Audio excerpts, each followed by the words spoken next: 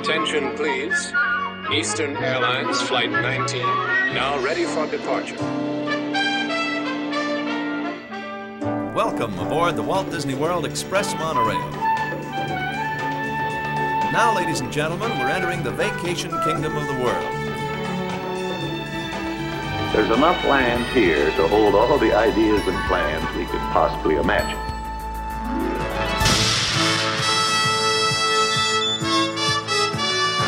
We call it Epcot. Will be our experimental prototype city of tomorrow.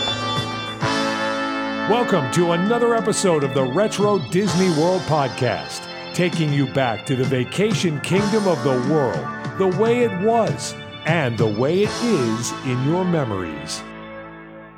All right, welcome to another episode of the Retro Disney World Podcast, the official podcast of the Lake Buena Vista Historical Society. This is episode 57, El Rio del Tiempo, where we'll be taking you back to the original Mexico Pavilion boat ride that is now the Three Caballeros. All right, but before we get to that, sitting in with me, as always, from his shelter in Ohio, JT, how you doing tonight? I am great. I'm excited to get to World Showcase. I was just telling you guys the other day, this would probably be, if I could go out to the world and do something fun, that would be wander Epcot. Just go enjoy myself. I love wandering the countries, and especially Mexico. And I love the real Mexico, too. So there we go. And a lot of these old Epcot films we've been showing are a lot in World Showcase. Yes, taking me back to my childhood. That's right. There we go. And coming to us from Tampa, Florida, the new home of two expatriates from the football world, Mr. Hal Bowers. How you doing tonight, JT? I mean, how you doing tonight, Hal? We got everything messed up. Aloha. Doing fine. Fine. Good. How's it? You got the T-shirt going tonight, so it must be balmy out. Oh, yeah. It's lovely. It's about, let's see, 70, 76, 78 degrees outside tonight. Oh, come on. Lovely. Oh, man. So you only have about another month and a half of the indoor season, the outdoor season, right? So yeah. You're going indoors soon. Our winter summer will be starting up soon enough. That's right. Exactly. And coming into us from social distancing himself, Mr. Brian P. Miles. How you doing tonight, Brian? Greetings and salutations from a safe 6-foot distance. That's right. We're Zoom apart from each other. So, all right. Well, we're going to jump right into this month here. We'll go right to the mailbag. JT, what do you got coming in this month? Boy, we are going right to the mailbag. I caught you off guard, didn't I? I know. Well, I don't know. I was going through all the mail, and I was looking at it's been forever since we were SeaWorld was the last episode, wasn't it? Yes, it was the Good Neighbors SeaWorld focused. SeaWorld, yeah. That's crazy. It feels like it was like 4 years ago, but so in the mail showed. So thank you for your letters. Thank you for your notes. I appreciate all that in the mailbag. We all do. People love SeaWorld, by the way, right? I mean, big hits. How about all the feedback we got on that episode? Yeah. Only a little bit of hate mail this time, not the normal bag of hate mail that I have to sift through. So, and by the way, guys, I just restored a film, speaking of Good Neighbors, that has Circus World and a little bit of SeaWorld on it, and includes part of the Hawaiian Punch Village in there, too. Nice. Pretty cool. So we'll get that out. Okay, so the first one is from Corey Crowley. Corey says, just discovered the podcast, and I am 30 episodes in and can't thank you guys enough for the content. As someone that grew up in South Florida and went a lot in the mid-'80s, you helped bring back a lot of memories. Corey goes on to say that their current DVC members still get down there once a year, and a historian of sorts for their 7-year-old child. So they all thank us for the content, and Corey just bought some shirts as well. So welcome aboard, Corey, and we appreciate your listening and your support. Here's some SeaWorld stuff. This is actually from Steve Peterson. Steve says he enjoyed the podcast on SeaWorld Orlando. He actually grew up in Southern California and never really knew much about SeaWorld in Orlando. He says he remembers a little bit of SeaWorld San Diego was built to encourage tourism in San Diego and to compete with Marineland, which was in a suburb of Los Angeles.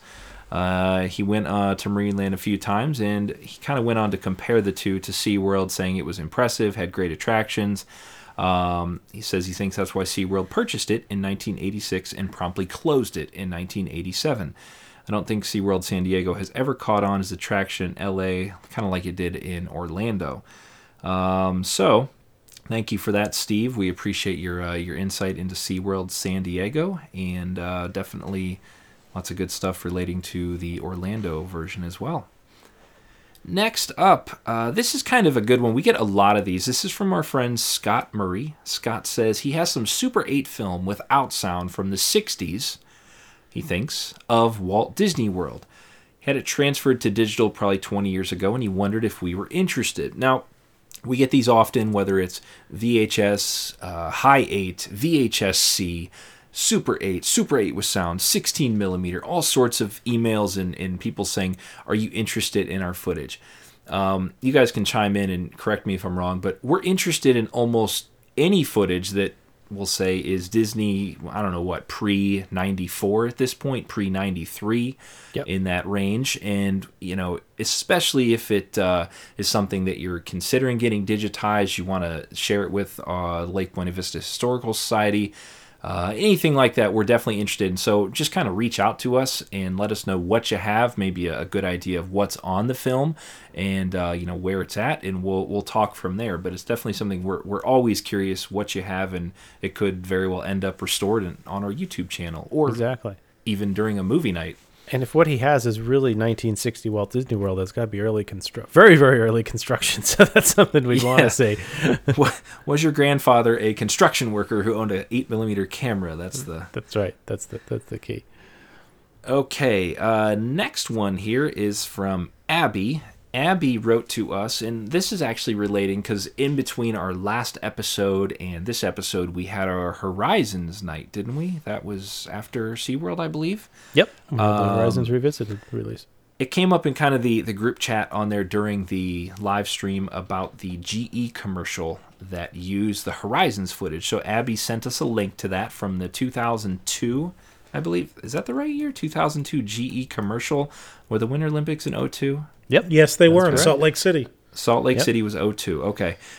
She says the DNA sequence is at the 44-second mark, and maybe GE has the source Omninax film. So I don't know if they do or not, but either way, we will put a link to this commercial in the show notes. And on top of it, if you do work for GE and you do have the source Omnimax footage, we would love to have that as well. Yeah, I took a look at that, and it definitely is the same DNA spinny sequence, if you will. Definitely pretty cool. So they reused it. Very cool. All right, our next one here. This is from Michael George, and Michael wrote us an interesting story, and I'm going to kind of paraphrase here the best I can because it's a long one. He left a voicemail on this one as well. He says, the spring of 1990, he was in the college program working at Liberty Inn. One of his rotations working at the hot dog stand out in front of American Adventure. On Easter Sunday, it was quiet, and his coworker and I thought it would be a great idea to fill out a bunch of these I have an idea forms that are in the break rooms. I didn't know this was a thing, but to me it sounds like a Disney version of a suggestion box. Basically, it's a legal document that they triplicate and has a carbon copy, and it's offered some sort of compensation based on the revenue or cost savings as a result of implementing your idea. He went on to say that he submitted an idea for the Sci-Fi Dine-In Cafe. He says, as an 18-year-old kid, I wasn't smart about saving the triplicate form, and I never really thought much about the idea I submitted. You can imagine my surprise when watching the Travel Channel a few years later to see the pan across the Sci-Fi Dine-In Theater. You guys know that view that they always sort of do on the... it was sort of in the spring of, he says, 1990. When we visit, my kids always say, "Hey, Dad, let's go to your restaurant." I sure would like to be in the project folder of imagining to see the idea forms and if it's in there at all. See, it seems like quite a coincidence. Sorry. So thanks a lot, Mike. We appreciate that note. If they did use your idea, well, it's a really good idea, and too bad you didn't get a little kickback from that one. So. You do see a fair number of the cast members who were there for a while in the 70s and 80s reference those idea forms, which were throughout the property, and cast members were encouraged to suggest things that might make things run smoother or make an improvement to the guest experience or to the operations. And a lot of them got credit for it and have stories of filling those forms out and then getting a letter and a check from Dick Nunes or Bob Matheson or something saying, hey, we used your idea, great idea. All right, so very clever.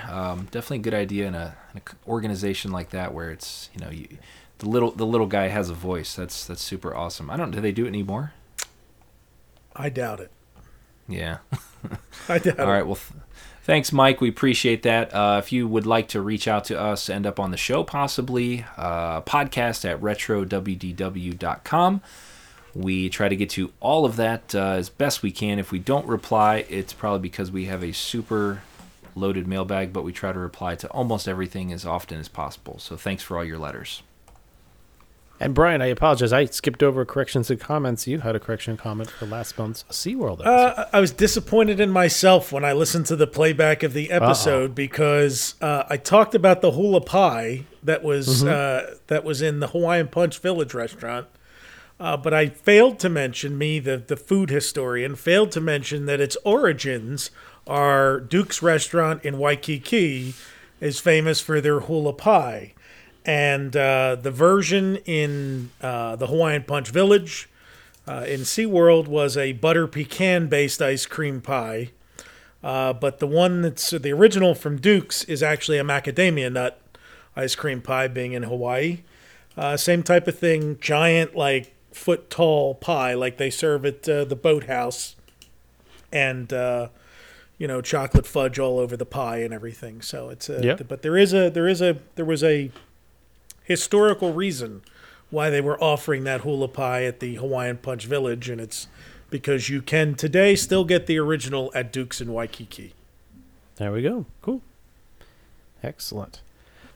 All right, gentlemen, I think before we do the audio rewind and jump into this month's topic, JT, you reminded me, we can't even remember what we did since the last time we recorded a full episode. So yes. I think we need a little recap here for our listeners who are new ones or even those just joining recently or longtime listeners of what has transpired. So, yeah, we last released an episode on March 13th, and we've been very busy then with the release of Horizons Revisited and interpolated HD quality, which was one of our top ever viewed YouTube videos until we started to release more and more from Howe's archive, if you will.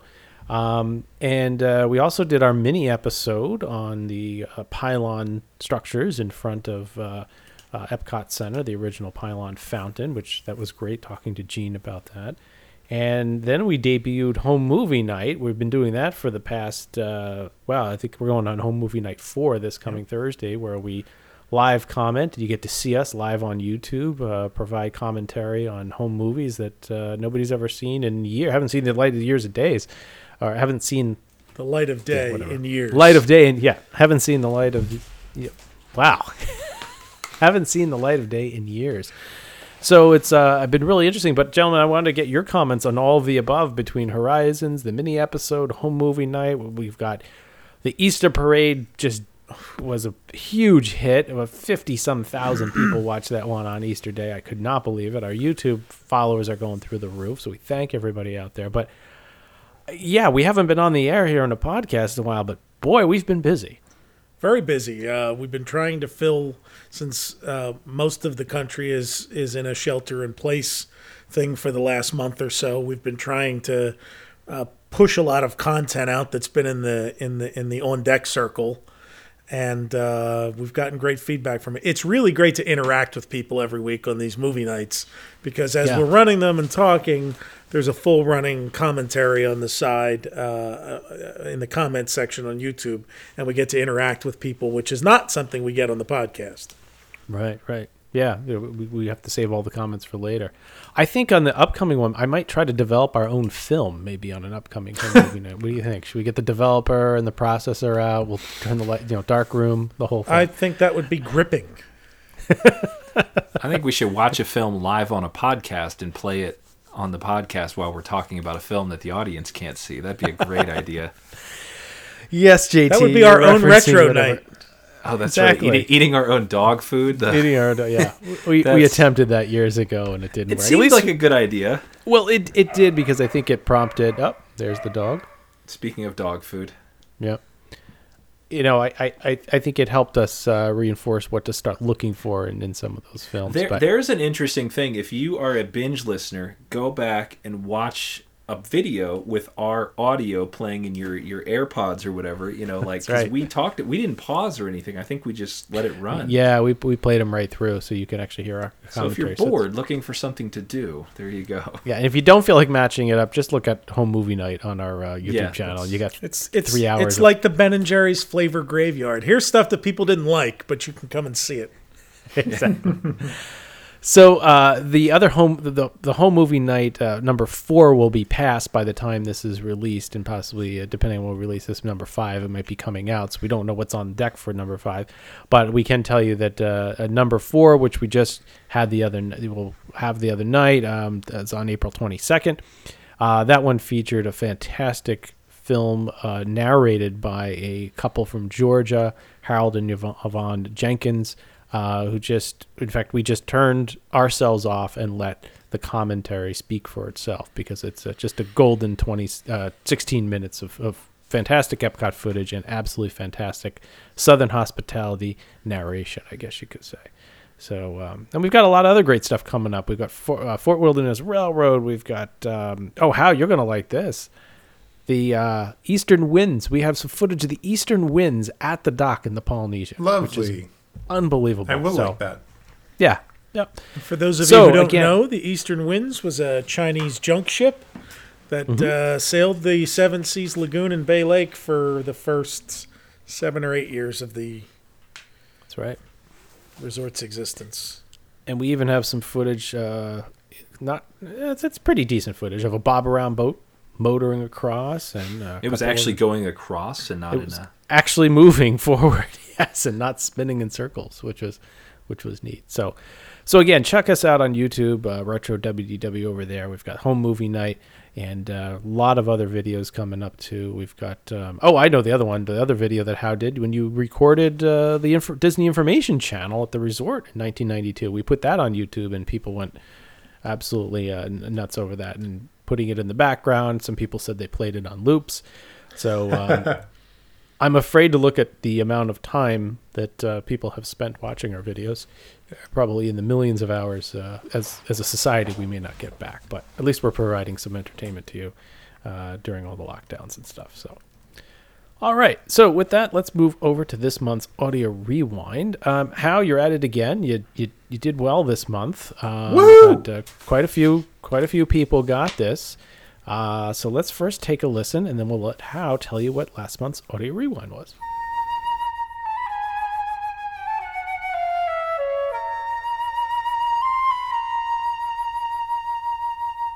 So that was from Impressions de France, the on again off again movie.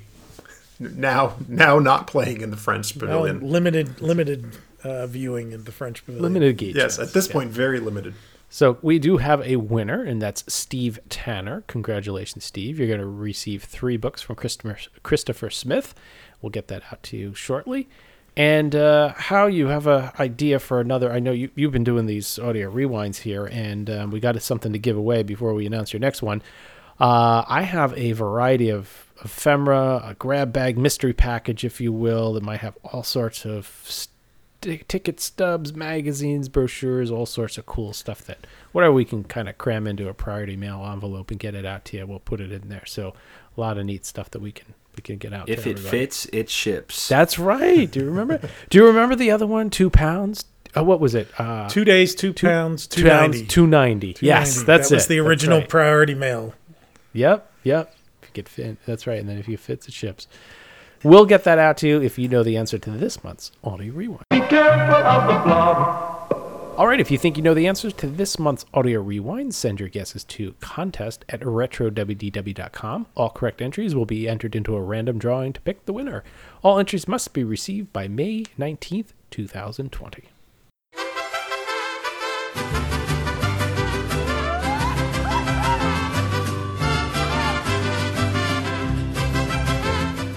All right, well, it's time for this month's main topic, where we're going to take a little bit of a stroll around World Showcase and end up at Mexico. Now, is that your first country you go to, or your last country? Generally, we go to the left. I will too. say, yeah, we go to the left quite often when we go in there, and I think that's because we know it's an easy on, easy off attraction, right? So you're always hot by that point for some reason. I love that pavilion. It takes too. 12 minutes to walk from where the Christmas tree is, right in the center, to Mexico, because it's just so crowded in that area. Yeah. We always tend to go left, and we're usually heading towards Italy to get lunch or something like that too. But anyway, I digress. So, JT, as you mentioned, and I mentioned too, in some of these older films, the walk around World Showcase was very prominent back then. A lot of people didn't take footage of Future World, and it was a different place. But one pavilion that certainly has not changed from the outside aesthetic, and even the majority of the inside, is the Mexican Pavilion. And, we've had people attempt to climb it. It's had some... Don't climb the stairs. That's right. It's had some overlays and different things in the past, but for the majority, it is really remains as it was on opening day. It's pretty close to its original. Is this the only one that had a ride in World Showcase? Absolutely. Yeah. Good catch. Yeah, that's right. Because Norway didn't come around until 1985, 86. 89. Hey, well, the end of 88. End of 88, right? 88. That's right. Yes.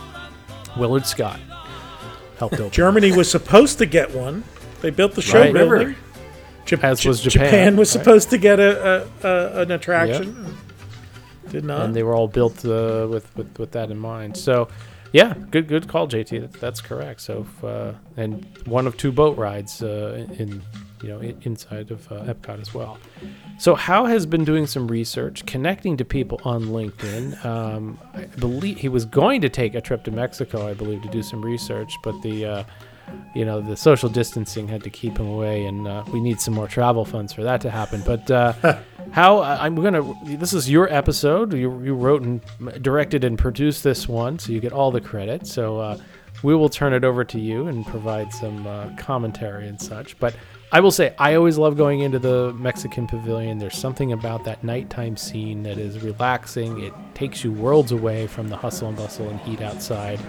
I've always found the attraction fun in both of its incarnations. I do have a soft spot for the original, and especially the end scene, which I think we'll definitely talk about, which much of it remains. But I think there was a little bit of a cheeky characterness, so to speak. Not talking characters in terms of cartoon characters, but the original had a little bit of old school, if you had wings, character to it.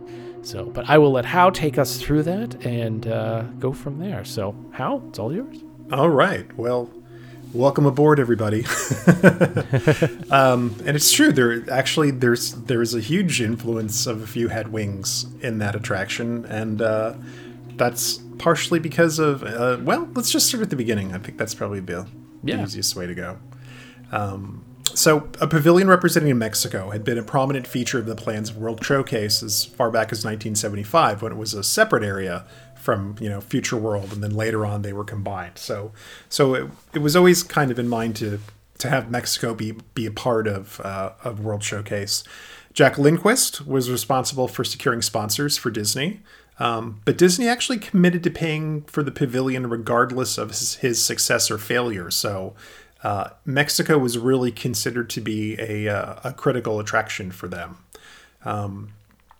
Lindquist made several trips to Mexico to convince the Secretary of Tourism to get involved with the project, going so far as to make a pitch to the Mexican president, Luis Escovedo.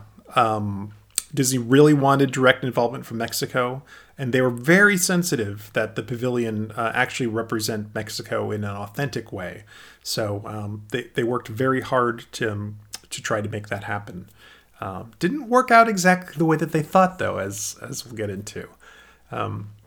Ex Extensio was put in charge of the pavilion, probably because of his Latin heritage. He initially worked with Imagineers Tom Gillian and Clem Hall and probably a bunch of others to do early concept art. But we actually see concept art of the pyramid inside way back. I mean, that's part of the 1975 concept art that's done is very similar setup to what we have right now with a gallery in front, and then opening up to the sort of the nice widespread view with the pyramid in the back. Early plans for the ride put a lot more emphasis on Mexico's colonial period and its 10-year revolution, which took place in the early 20th century. Those plans were shown to Mexico's ambassador to the United States and a group of Mexican foreign exchange students attending UCLA.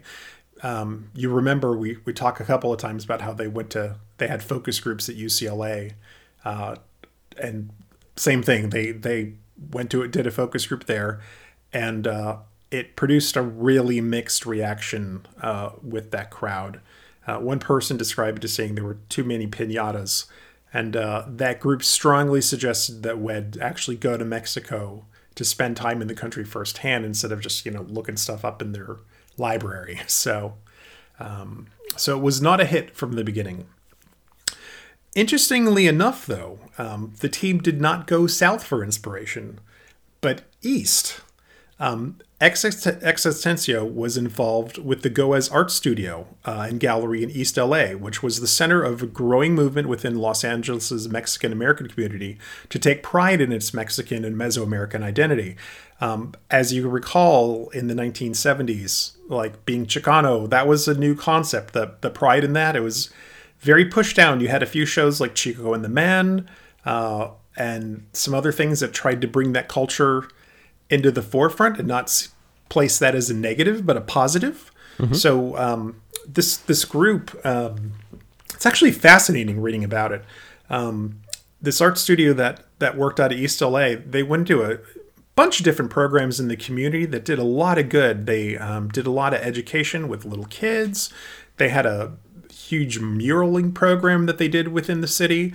Is really remarkable, and reading all the stuff that they were doing was really beautiful and inspirational. But just this whole concept of being proud of who they are, and taking that on, as a distinct thing, and not something to push down or like put away. It's like it was not something that was normal at that time to be proud to be Mexican. So it was a really great thing that they did. And there were two other artists with Hispanic heritage and a Disney connection that were also associated with that art studio. Eddie Martinez and Ray Aragon. Eddie had worked as a scenic painter under John DeCure on the production of the film Hello, Dolly, and then he later came to WED in the 70s to work on murals for the Hall of Presidents and a bunch of other projects, including the art posters for the Country Bear Jamboree. So if you think of that poster of the Country Bear Jamboree that has the Mark Davis drawing on the inside and then like all the wood stuff around it. So Eddie did all the woodworking kind of stuff around it on that poster. And he's a fantastic painter. The other gentleman, Ray Aragon, he started with his career at Disney as a layout artist on Snow White. So he had been there an awful long time. But over the years, he also worked as an art director, a production designer, and a storyboard artist on animated and feature films. So both were very experienced artists, and both had, like I said, had a very strong connection to Disney. So Existencio hired Eddie Martinez for a short time in 1976 to work on new concepts for the pavilion, based on the strength of a one-man art show that he did at that gallery, which featured canvases inspired by a trip that Martinez took in Mexico with the Goes Art Studio founder Joe Gonzalez. So he actually spent 2 weeks traveling all around Mexico, painted, really got into the culture, discovered a lot of it for himself, but put this back on his canvases, and that really caught X's eye, and he felt like, okay, here's the vibrancy and the reality of what we need for this project, so I'm going to get him on it. Where have we heard his name before, too? Did Rolly work with him? Existencio. Oh, yeah. Oh, yeah, sure. He's very famous as a... he was a longtime Disney artist. He wrote all of the dialogue for Pirates of the Caribbean, and I'm trying to think the other one. I had to say his name during the Ron Schneider presentation, and I had trouble. So he did something there. Well, we asked Bob Gurr about him too, Bob and Tom, during their panel at Retro Magic, and Bob Gurr talked about X's background as an artist, and then Walt said, "Hey, I need music for Pirates of the Caribbean," and he's like, "Well, I'm an artist. I'm not a musician." He's like, "Well, write it anyway. Go see."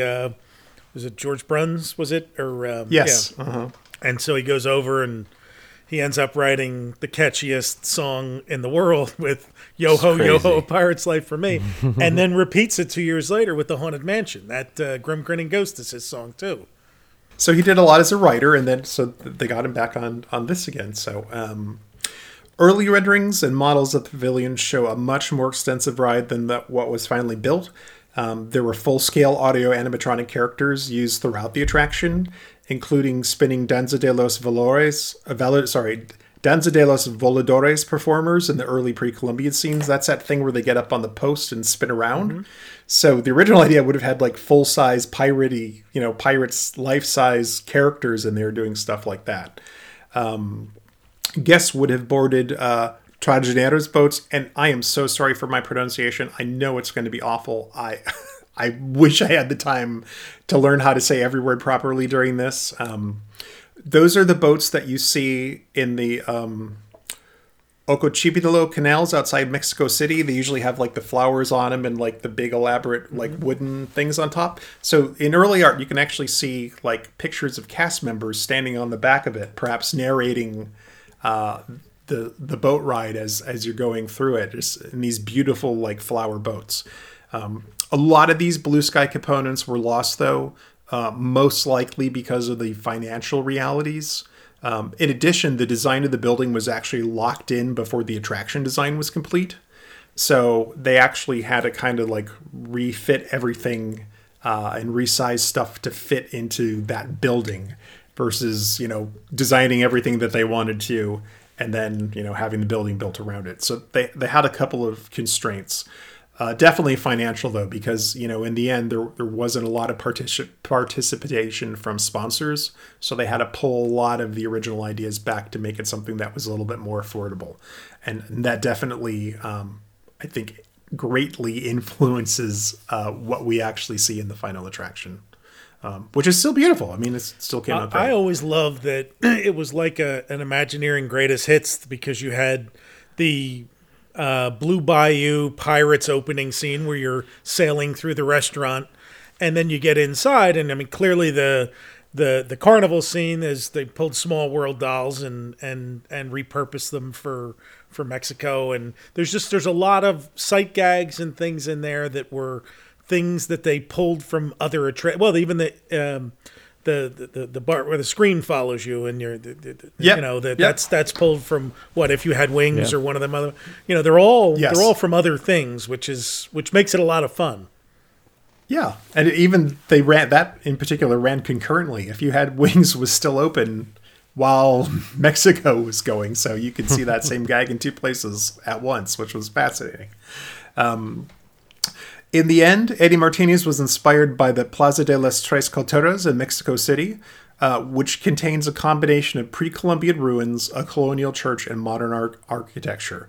So based on the strength of that experience that he had there, he decided that he was going to split the ride into three sections, or three cultures: the pre-Columbian culture, the Spanish colonial, and then the modern. The attraction, titled El Rio de Tiempo, which was X's title, The River of Time, opened on October 21st, 1982. So it took a couple weeks after the rest of the park opened in order to get it to let the guests in. So they had to flood the canals. That's all. Yeah, sure. There's some extra. So here's some like facts and figures. So the total square footage of the attraction is 87,207 feet. So it's a big space. The capacity was 1,920 people an hour. There were 16 boats, 16 standard boats and 2 wheelchair boats. So it was one of the first attractions that actually you could load a wheelchair onto, which I remember my grandmother got to use that when she went to Epcot. And I think those boats eventually made their way over to Small World because they were built in a very similar fashion. They had 2 extra boats just in case of any trouble. There were 29 audio animatronic figures plus 6 marionettes. And Brian, you kind of alluded to the use of film with the if you had wing style techniques. So there was 14,062 feet of 35 millimeter film and 281 feet of 70 millimeter film used in that attraction. Huh. Wow. So it was surprisingly film heavy. I'm trying to think where the 70 was used. I'm curious where that 70 millimeter film would have come in. Probably. I'm gonna guess it might have been some of the larger of the dances at the beginning. So there were right. You had the dancers there. That's screens. Right. That's right. That would have been 70. Yeah. So there was a lot of smaller ones, which we'll go over, but there were some decent sized screens there. So that might have been. Wait. You mean Disney had screens before Universal? All right, so let's take a ride on the River of Time. Yeah. So after you enter the pavilion through a 35-foot tall pyramid in the front, the Disney guests would find an extensive display of pre-Columbian contact art and sculpture. So this was kind of in the art gallery when you first walked in. Now it's like Day of the Dead stuff, but originally it was a lot more serious artifacts. As you made your way across the room, you walk through an opening in the wall and then down a raised ramp into the Plaza de los Amigos, which it still has that name. There's a sign hanging there that still says that today. It's indoors, but made to look like outdoors at night, kind of like the Blue Bayou at Disneyland, which is a beautiful effect. And this area is a recreation of a Spanish colonial town plaza. It's actually modeled after the city of Taxco. So if you ever go to Taxco, you may find something oddly familiar if you visited the Mexico Pavilion. Stalls in the plaza sold handcrafted items sourced by Disney buyers who visited Mexico. So originally, the merchandise buyers actually went all over Mexico trying to find handmade stuff. And apparently it was difficult at that time because there wasn't a lot of handicrafts made for export for the tourist trade. It was much, much smaller. So they actually had to work a little bit to find people that could do that. There was a store called Artesanas Mexicanas, which was inside a faux building on the left-hand side that carried a lot of one-of-a-kind items. Later on, it became a travel office, and I think it's a store again. Mm-hmm. On the right side, where La Cava del Tequila was a dress shop for women and girls. So you could go get fancy dresses in there at one point. Mexico City's San Angel Inn offered waterfront viewing of the Yucatan jungle and the boats gliding past in the darkness, not too unlike the experience at the Blue Bayou, which Brian talked about, which is a gorgeous setup. I know a lot of people talk poorly of that restaurant. I've had nothing but delicious food when I've gone. I love their drinks. I love their horchata. And it's just, there's something very wonderful, especially on a hot day, and be able to sit down in there and just, watch the boats go by and enjoy, the coolness and see the pyramid and the volcano and all that stuff. Yeah. So I think it's, I don't think I've ever had a bad meal there, but I prefer the menu at the waterfront restaurant that was built years later. Gotcha. It's a little bit more traditional, Tex-Mex, Mexican-American. You'll find enchiladas and quesadillas and stuff, and right. The El Rio menu is a little more involved sometimes. I don't dislike it, but sometimes it's just it's an easier experience out on the water. Oh, for sure. I think the food is definitely a lot heavier from so if you're looking for something that's lighter, outside it's definitely the way to go. So inside our fake Yucatan jungle, it's dominated by an ancient-looking pyramid. The background there is 220 foot wide, so it's just a big, enormous background.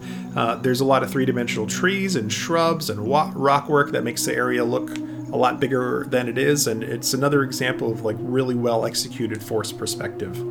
Am I the only one that just wants to get out and climb around in there? No, see with the lights on too. Yeah. The lights on, I don't know how effective it would be, but it probably looks terrible. Terrible. But it is certainly pretty. And I want to wade through the water. Yeah. I don't know why. Yeah. I love the volcano. Off to the right, there's kind of a volcano in the background, and it used to spew lava and have some steam effects. I think some of that changed when they added Dr. Doofenshmirtz into there from the. yeah. So I think they changed it up a little bit, but there used to be moving clouds and a lightning storm. That was all done through projection effects, and it was really, really quite nice.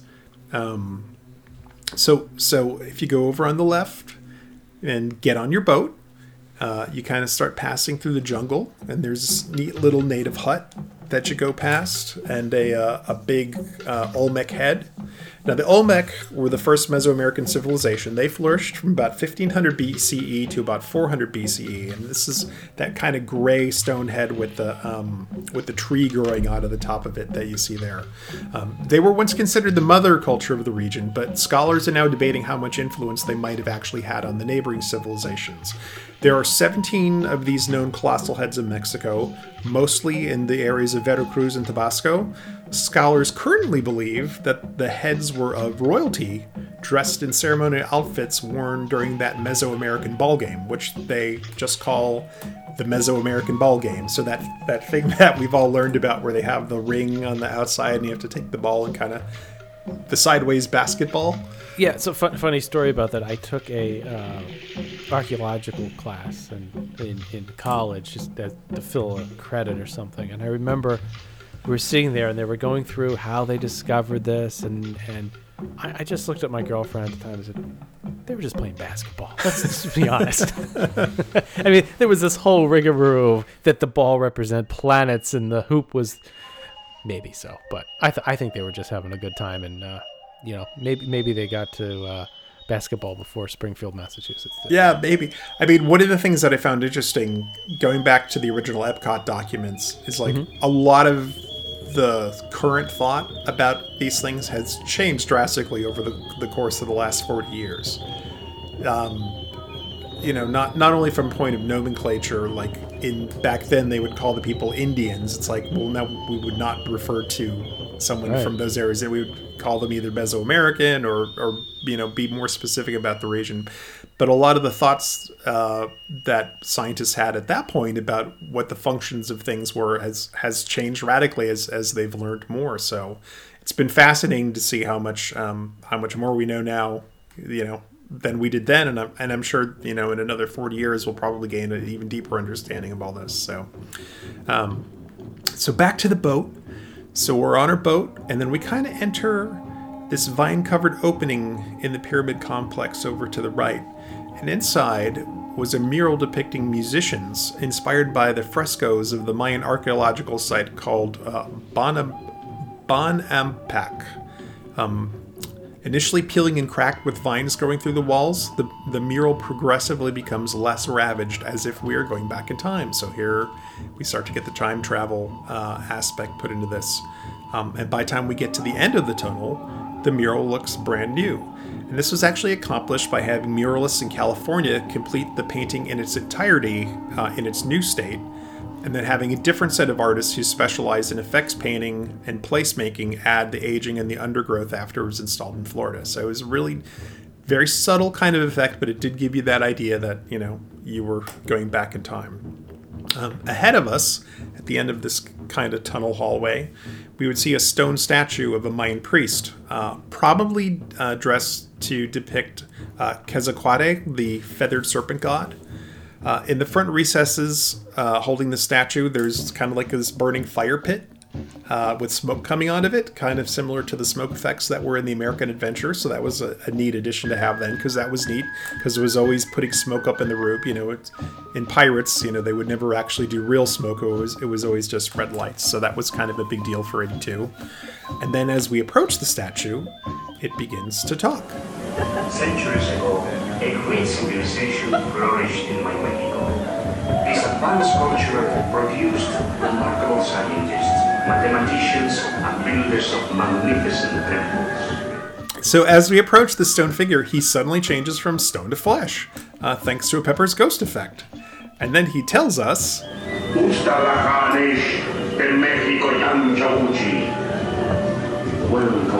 to that Mexico of ancient. This reset for every boat, right? Yes, it would. And sometimes if the boats were timed out properly, you would only see that one time. But if something happened where one of the boats got backed up, you might catch it kind of like part of the way through or twice. I'm sure that's happened to me before. And in the original plans, it kind of looks like the character, after he does the transformation, was meant to move and kind of open up his arms. But in the end, that was one of those things that just got cut for budgetary reasons. So it just flipped between two static figures. And which one of them now is at the fleshy version is at the Bowers Museum. There's a lot of wonderful artifacts from different Disney attractions there, including that fellow. So go out and see it. So as the boat turns left, we enter a pre-Columbian city. To tell the stories of the Mayan and the Toltec and the Aztec cultures, Disney made what was then considered to be a unique choice to depict them with dance. Eddie Martinez hired an actual Aztec dancer, Florencio Yescas, to choreograph the dances, and Yescas' troupe not only performed them, but also fabricated the majority of the costumes, which were designed by Ray Aragon.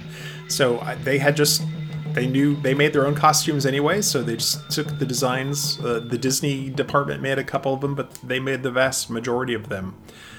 6 films were shot at the Disney Studios in Burbank on either blue screen or black velvet backgrounds, so that special effects and other backgrounds could be added later. Each ran about a minute in time, and the dancers end kind of back in their starting positions as much as possible to make the loops as seamless as possible, because these just ran in continuous loops on cabinets. And I have some details about the dances, which probably don't surprise any of you. Of the 6, there was Mathematics and Astronomy, which depicts the Mayans' relationships with the universe. This was represented by 3 dancers with a swirling backdrop of stars behind them and dry ice under their feet. That was the first one. Then came Nature and Science, which is about the relationship between man and the elements of the universe. Did I just say that? No. Yes, I did. That is it. All right, so the next one was Natures and Science. Dancers represented sort of the 4 elements: earth, air, fire, and water. Tonatiuh was the god of the sun, and Tachiutekua was the goddess of running water. I have not been able to identify the other 2 as of yet, but it's really neat that these people obviously did their research in a very deep way to make sure that this was, authentic to what was going on. You've hit on so many random words that, like, I remember hearing from various things that relate to Mexican culture, Aztec culture, like, and then these random words you're saying, I feel like I've seen them in the video game Zuma, where it's you shoot the colored balls into the Aztec, the different things. Oh, It's a great game. Yeah, for sure. Sorry, I just jumped in. I was like, wow, these words are all sounding familiar. I know, that's fine. That's fine. See, well, that's interesting that it managed to permeate pop culture during that time in some other ways too. It was Quetzalcoatl, and I cannot pronounce this. Tezcatlipoca, which is so Quetzalcoatl was the feathered serpent god, and the jaguar god was Tezcatlipoca. They kind of portray this as like a fight between good and evil, but when I was reading some of the folklore, it's not quite that clear. It's not a pure good and a pure evil. There's kind of but in their folklore, it's like those 2 characters did fight. So that was something pulled from there. There was another scene of Aztec warriors, a jaguar warrior and an eagle warrior, being given weapons to battle by a 3rd warrior who may be dressed as a wolf. This was interesting. So in the actual Aztec warrior culture, the classes were actually divided up into 2 sections. So there were ones that dressed like eagles, and there was another set that dressed like jaguars, and they actually wore costuming as they would go into battle that looked like that. The Jets and the Sharks? Yeah. And you could only become a jaguar if you had if you had captured 4 people in battle. It was considered or if you were handy with a knife. Yeah. It was considered to be you were unskilled if you actually had to kill your opponent. Capturing them was actually much more important than killing them. So I thought that was really something that was surprising. The biggest one was the marketplace. where there were kind of like 14 dancers on a multi-level set with a king or leader looking down on them. So that was, they had pots and pottery and vegetables and things that they would kind of dance around in that one. And then the final movie was Moctezuma's Palace. So it depicts Moctezuma, who I think we would probably mispronounce as Montezuma most of the time. So Moctezuma II, the last ruler of the Aztec, and who probably looks like a court astronomer, watching a shooting star go by in the night sky.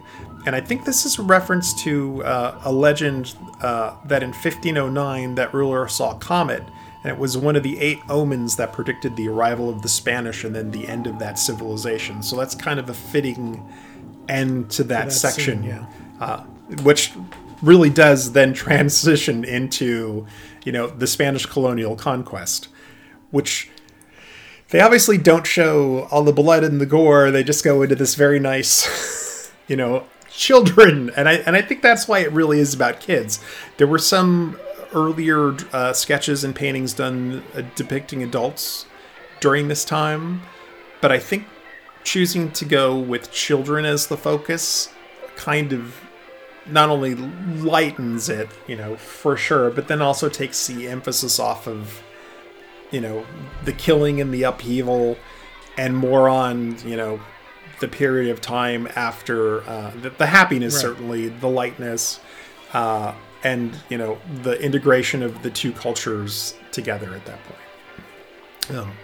So this section is called the Festival of the Children, and it's meant to represent colonial Mexico and its half Spanish, half native population.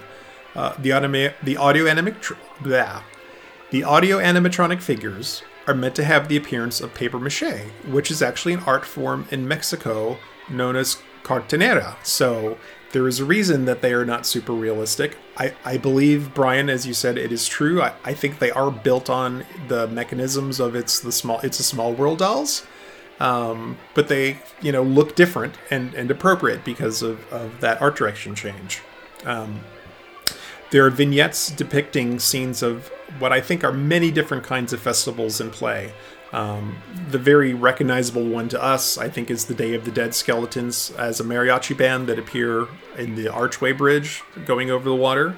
But there are also other things like a boy trying to break a piñata during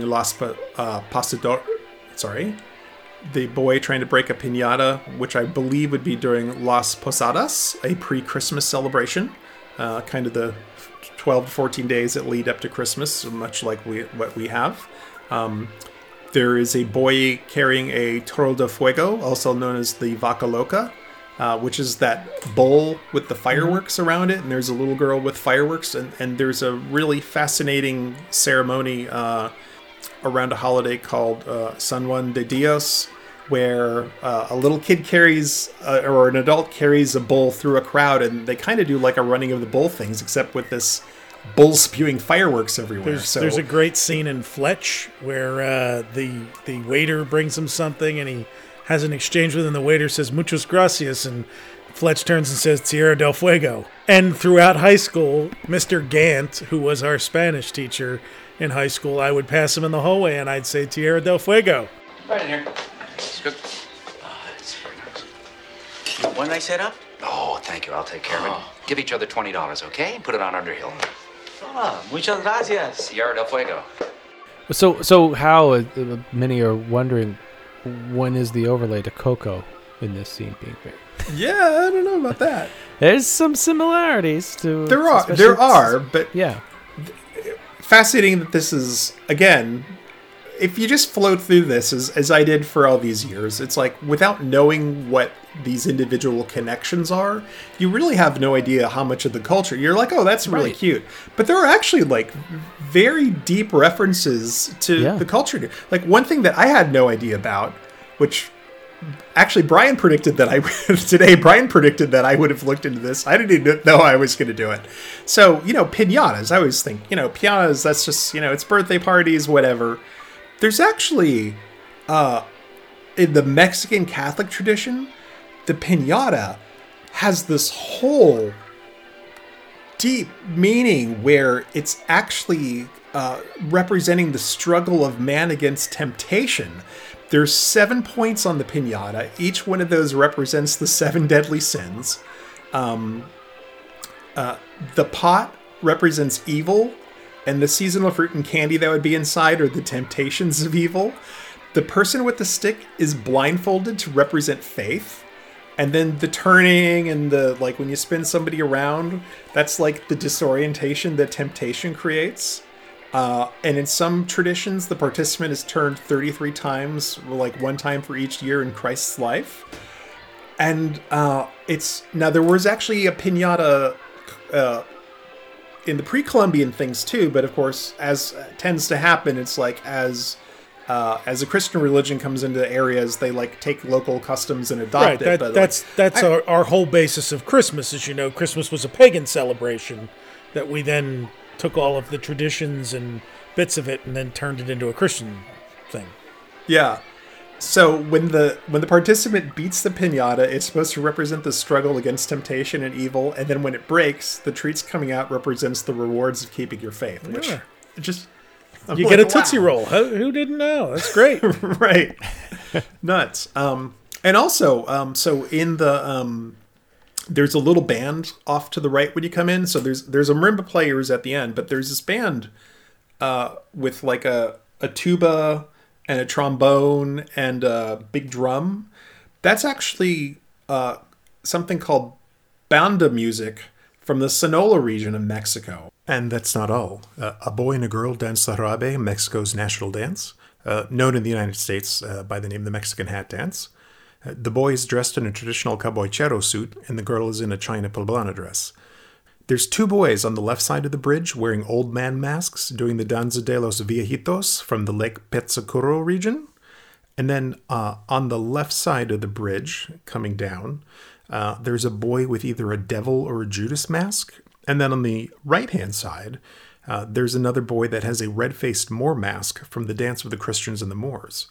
And then over by the piñata, there's a young girl performing with 2 skeleton marionettes. So marionette shows were especially popular in the 1800s and 1900s in Mexico, but they actually had roots that trace back to pre-Columbian times there.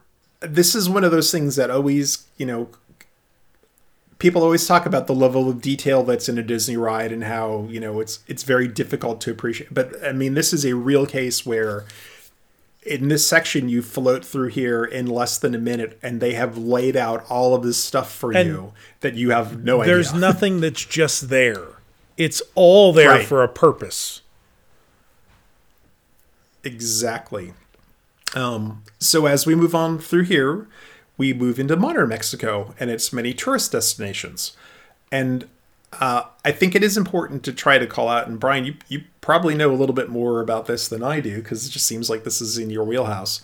In the 1970s, Mexico, 60s and 70s, Mexico was a huge tourist destination in the United States.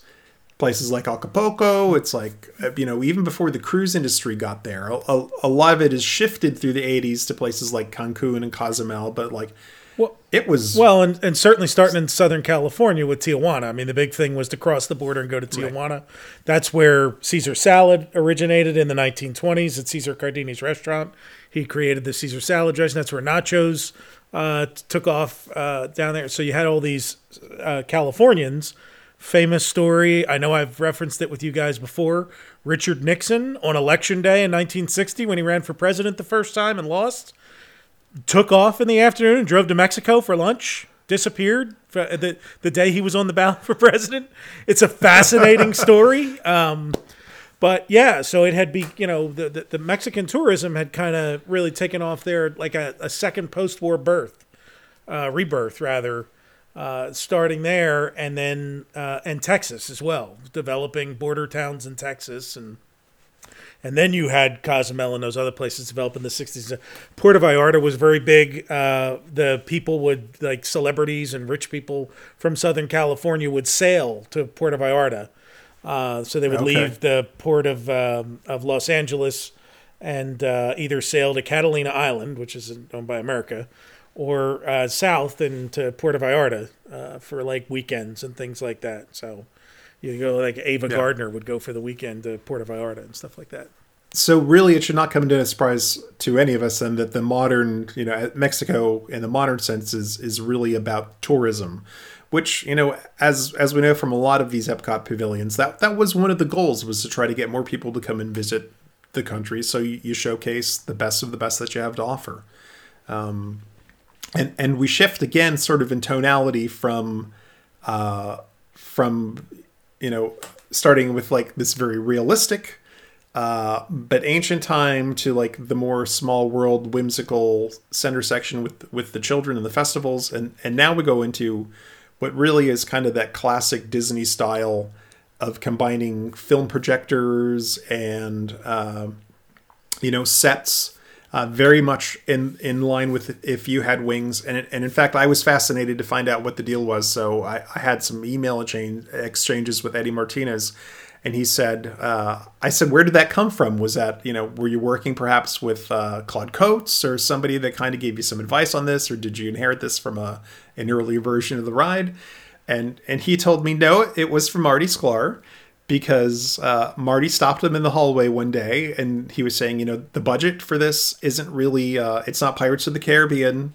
He's like, so there's this attraction in Florida I want you to go see called If You Had Wings. Go down there and learn everything that you can from If You Had Wings and apply those lessons to your ride.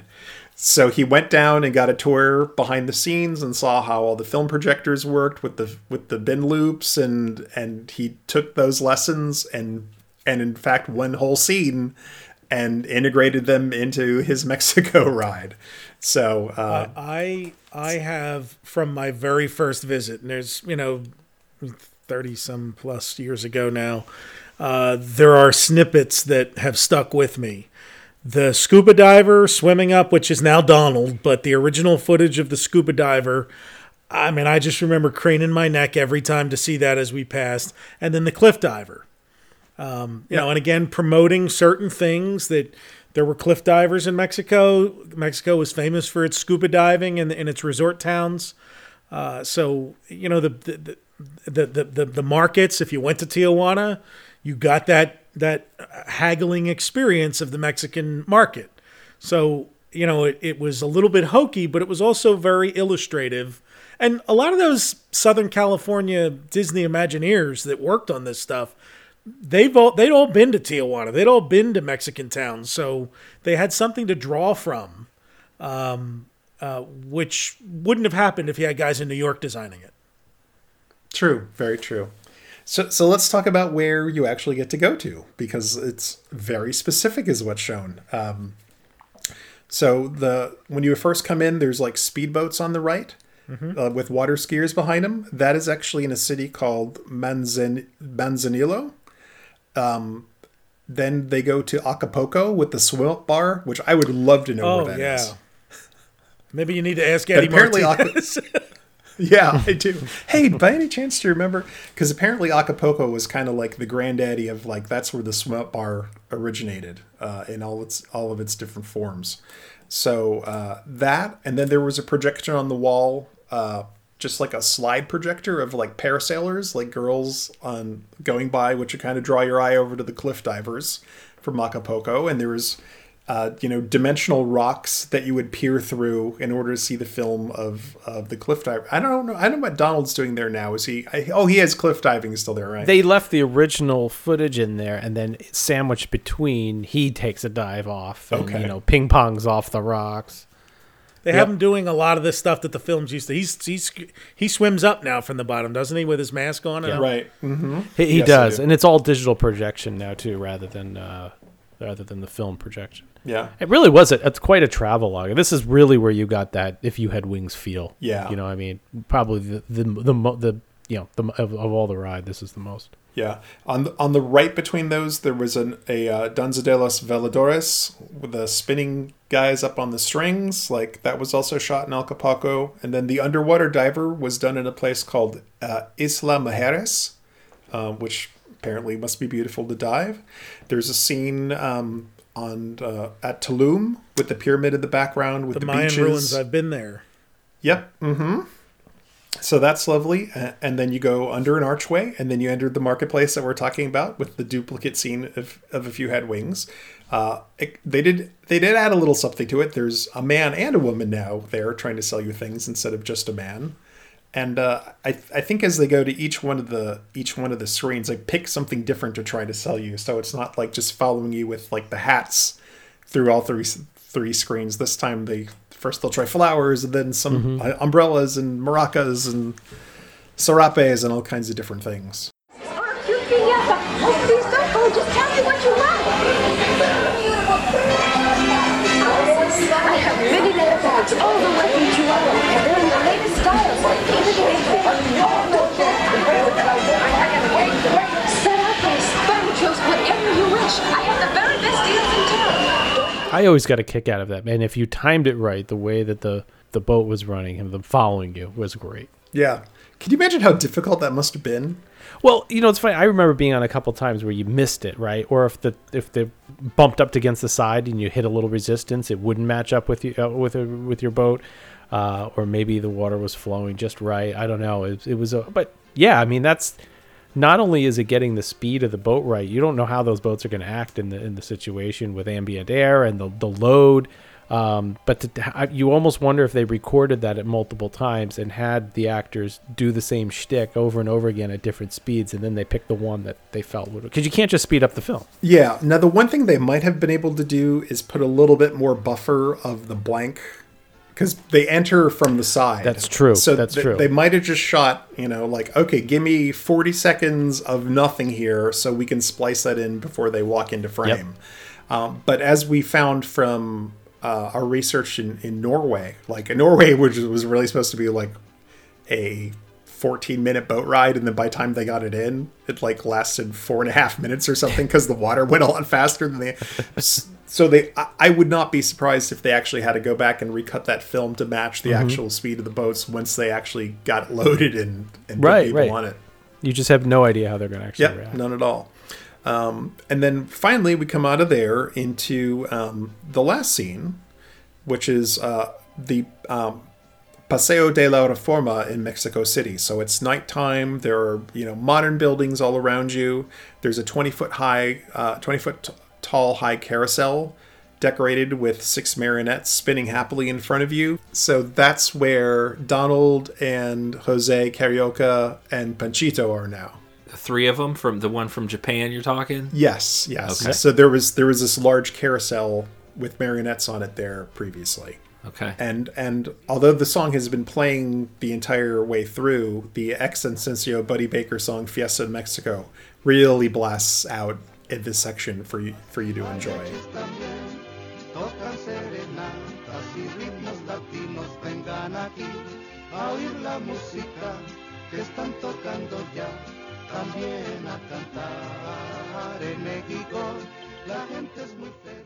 You drift past flower-laden Traicioneros boats, and then up in the ceiling, what was always my favorite thing, even as a kid, was the fiber optic fireworks. Yeah. Which was awesome. That was the coolest thing in 1982 to see that.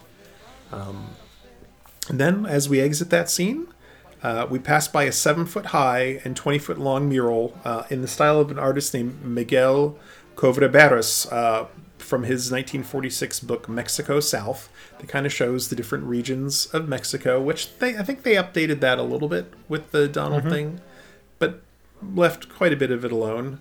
And then it's your visit to Mexico is over, and or at least the boat ride is over, and you're back in modern times, ready to go enjoy the marketplace. And remember when those guys would be out there playing that giant marimba? There were like 4 or 5 of them. That always amazed me. I thought that was the cool. I mean, I love Mariachi Cobra. Don't get me wrong.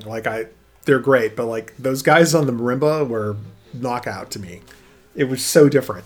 Can I go back a second here? I love when the fireworks are going off, the city on the right, that like mural looking thing that has that look of lighting up. I don't know if it actually was lit up, but it has such an 80s. It's very Miami. It's very Mexico Progress City. Like is what it is. Like pink, like that light. A really interesting thing about the mural of the city too is that's it's blacklit, JT. So they use black lights with glow paint. At least back then. I don't know what they need now. Use now. What's really amazing, and I've mentioned this on a previous episode before. When you're on that attraction, you've seen it many times. If you've been on a lot of times before, look off to your right. Look at the detail of the individual offices and apartment spaces and everything. It's astounding what went into creating that mural to give it such a lifelike appearance. And not until you stare at it and look closely do you realize how much detail. I think it's one of the best murals that was done at Epcot. There are really a impressive. lot of really good background. One of my favorite things is in there is I think it's right where the diver is. There's a painting of like palm trees and the beach and and the water, and it's just it's that beautiful old school background painting mural style like you used to see in Disney attractions or in movie backdrops, and you just don't see that anymore. I mean, you really don't. There's just some beautiful artistry throughout that. Even in the Fiesta section with the kids, there's actually a humongous mural that runs behind all of the buildings that shows other buildings and hills off in the distance, which you never even really perceive. But next time, go and look at it. It's really well done. Just that whole section the whole ride really is fabulous. And I don't think they've taken away from it too much with the updates. No, and we should talk a little bit about the updates and why. It's interesting because the I won't say outrage, but the disappointment or whatever you want to call it, that people had when Maelstrom was replaced with Frozen, and the discussions of adding more Disney characters to other World Showcase attractions. And there was a lot of resistance and pushback to that. You didn't really get it with El Rio. Not that people didn't love El Rio, because they did, but because this specific integration of characters makes some sense and has a lot of Disney history to it. And for those of you that don't know, the history is that in 1941, Walt Disney went on a goodwill tour coordinated by the Department of State, by the United States Department of State, through South America, Mexico and South America. There's a lot of footage. There's a Walton El Grepo, I think is the name of the documentary that they made about it, which is terrific. I think it's on Disney Plus now. But it tells you all about the different countries that he visited. And what came out of that in 1942 was Saludos Amigos, which was where you met Jose. And then the Three Caballeros, which I think was 1944, which is where you got Panchito and Jose and Donald. And so there is which premiered in Mexico City. There's a strong basis for having those characters in this attraction if you're going to add characters to an attraction. They do work, and I think the historical aspect of bringing the actual animatronics back from a previous attraction, i.e. the Mickey Mouse Revue. And those I think we've given credit. Did Jason Grant get credit for that? I think he did for that when they redid the ride and added the Three Caballeros. They left the stage area. It was a projection of the three characters. And I guess they knew they were going to close the Mickey Mouse Revue in Japan.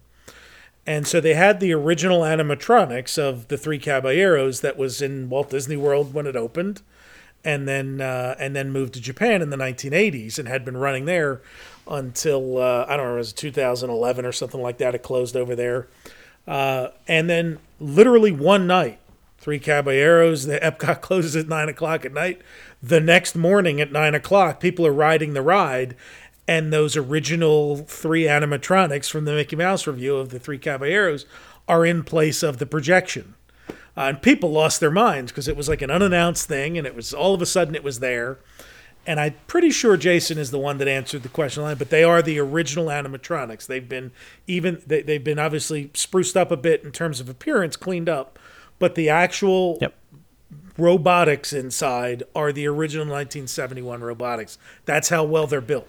And I believe, too, if I'm not mistaken, those were the first audio animatronics that were actually previewed before Walt Disney World opened. There was an event in a tent on property, and they had some of the props and different things that now they could have been maquettes for all I know, but I believe they were the actual animatronics. So these might be the earliest ever seen audio animatronics and that are still running today, which is pretty cool. So pretty high probability that that's what they were. I don't think they'd build life-size maquettes and then life-size audio animatronics. Who knows? No, you're right. It was those, and then like an early version of the Tiki Bird pre-show birds were. Yep, that's what they showcased there. For sure, you're right. You're dead on, Todd. Birds sell. That's the moral of the story. Birds can sell. It was a press preview thing, right? I think it was. I'm trying to remember if that one was 69. I think that either the 69 or 68. Before we move on, we also have to talk about the music in El Rio that is omnipresent from beginning to end. So that you walk out of there just singing. Bang bang bang bang bang bang bang bang bang bang bang bang bang, because that's what the marionettes and the little kids are dancing to in those final scenes. Is that joyous music that I asked you when we were getting ready for the show? Was that an existing piece, or is that one that Disney wrote specifically for the ride? And that was an original song written with lyrics by Exentencio and music by Buddy Baker. Done for that. He did the lyrics to that too? He did. Good Lord. Look at this guy. I think he read something like he wrote like 6 songs in his life, but like every single one of them was Imagine like if he did a whole album. God. It was like a huge he's monumental like Peter thing. Frampton on Frampton Comes Alive. Nothing else ever hit but that one album. So yeah, and it like as you hear in a lot of attractions like Pirates and Haunted Mansion, and as we talked about when we did the Epcot attractions, it's like that song gets remixed, reorchestrated, many times over and over again throughout that attraction. But even the pre-Columbian music, it's like a lot of it is really nice. I was listening to a bit of it today, and there's this really eerie, kind of spooky flute music that plays when you're out in the water, first getting ready to go into the time tunnel. Buddy Baker was fantastic. So of course it's just top shelf quality through the whole thing. But let's admit it, they put the catchiest at the end so you would remember it. I mean, there's no doubt. I remember sitting in the tunnel waiting to disembark the boat, and you constantly hear it, and it was just piped in. So yeah, they know what they're doing. In the kids section, though, I could be wrong. I have to go back. It always just sounded like meow meow meow meow. It was like a Meow Mix commercial. Meow, meow, meow, meow, meow, meow, meow, meow, meow, meow, meow. Meow Mix brand cat food has a variety of 4 delicious flavors cats love. In fact, it's the only cat food that tastes so good, cats ask for it by name. Meow, meow, meow. Yeah, like you couldn't understand the lyrics. It was just this very kind of... Well, Hal, appreciate your due diligence on that and your deep dive into the historical aspects of it. I never knew a lot of that history portion of it, Aztecs and all that. Really, like I said, it really does bring new light to it. It makes you appreciate what's there. That it, like you said, it's just not cute dolls thrown in a corner, that there's a lot more to the society. Yeah, and so much of that is still there. I mean, so much of it survived, cast in a slightly different light now with the 3 Caballeros, but the guts of the ride are still there. One last thing, I want to give a special thanks to Eddie Martinez for taking the time to answer my questions, and also to author Randall Shepard of Germany for his absolutely wonderful article in the Latin American Research Review called Mexico Goes to Disney World, Recognizing and Representing Mexico at Epcot Center's Mexico Pavilion. If you are at all interested about hearing more about how that art studio in East LA really worked to bring the cultural identity to Mexican Americans, back to the forefront, and also how that impacted the ride at Epcot, I highly recommend you find that article and read it. It's absolutely fascinating. And all right, well, how we do have a new T-shirt to talk about too as we close out this episode. I'll let. Oh yeah. Hal, why don't you tell everybody about this? Because this is we alluded to it on a previous episode, and I think we alluded to it in one of the home movie nights. But it is out there, and we've sold a bunch too. Yeah. So one of our listeners, Reese Miles, no relation to Brian Miles, only in my heart, that we know of. Heart. Yeah. She has been a listener and fan of the show since about the age of 12, I think. And she's not 12 anymore, which is fine. She's in high school, and she has been developing as quite an artist over the course of the past few years. A few years ago, when we started doing the McFarkles, that became kind of a running joke on our show. And for those of you that have not listened to any of those episodes yet, the McFarkles is kind of like a generic term that Todd's parents used to use when they would be on road trips for sort of like goofy travelers that had like overpiled their cars full of stuff. Todd, you can tell that part of the story probably much better. Yeah, I think you hit the nail on the head, and just didn't travel well, or were kind of disheveled in their travels. They didn't have the gold key card. That's what Todd's going for.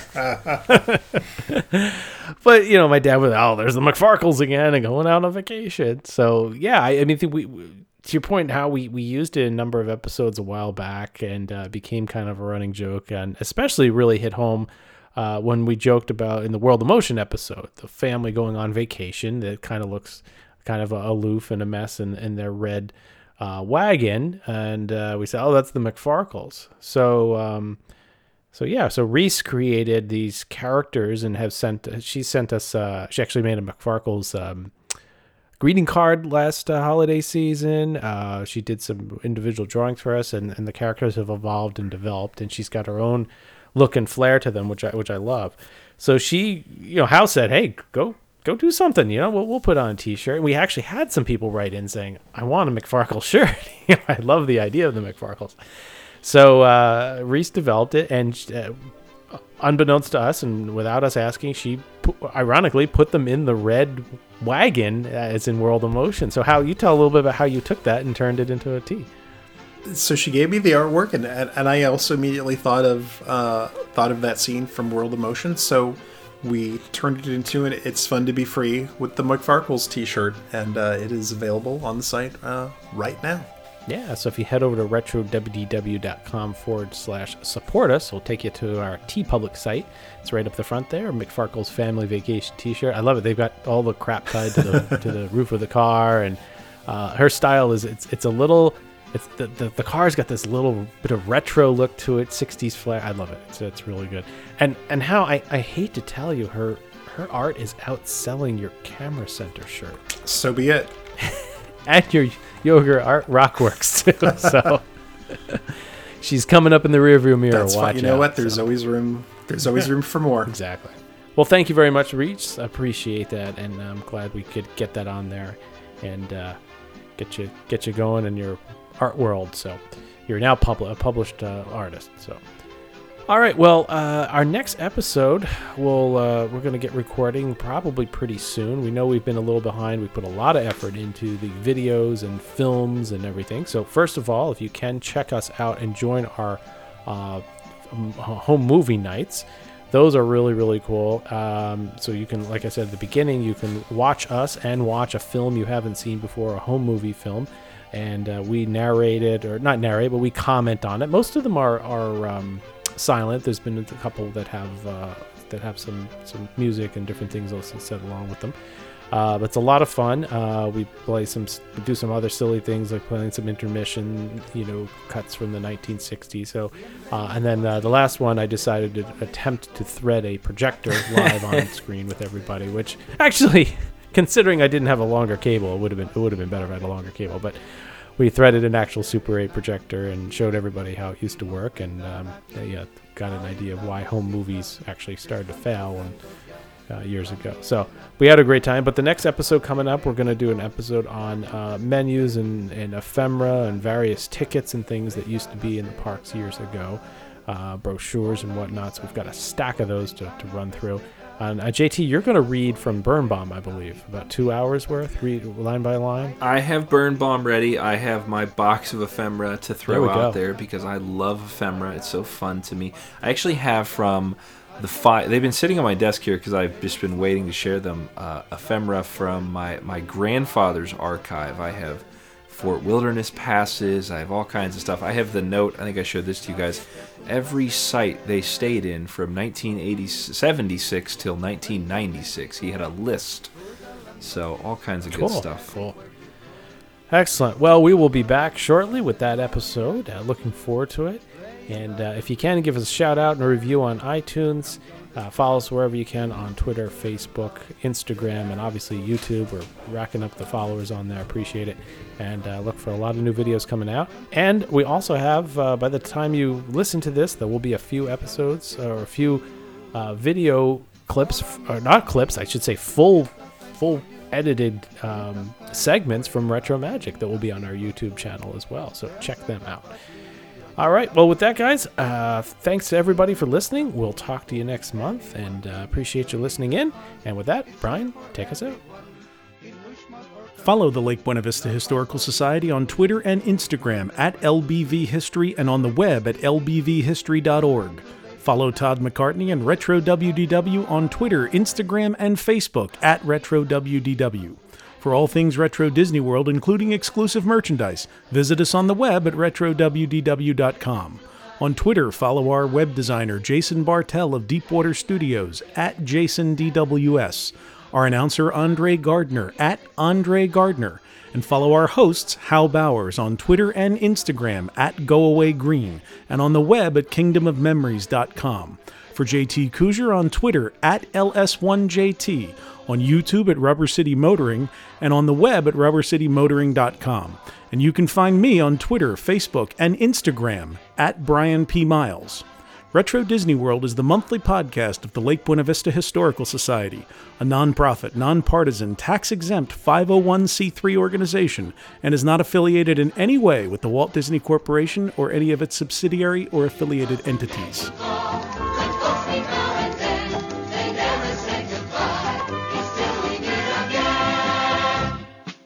Adios.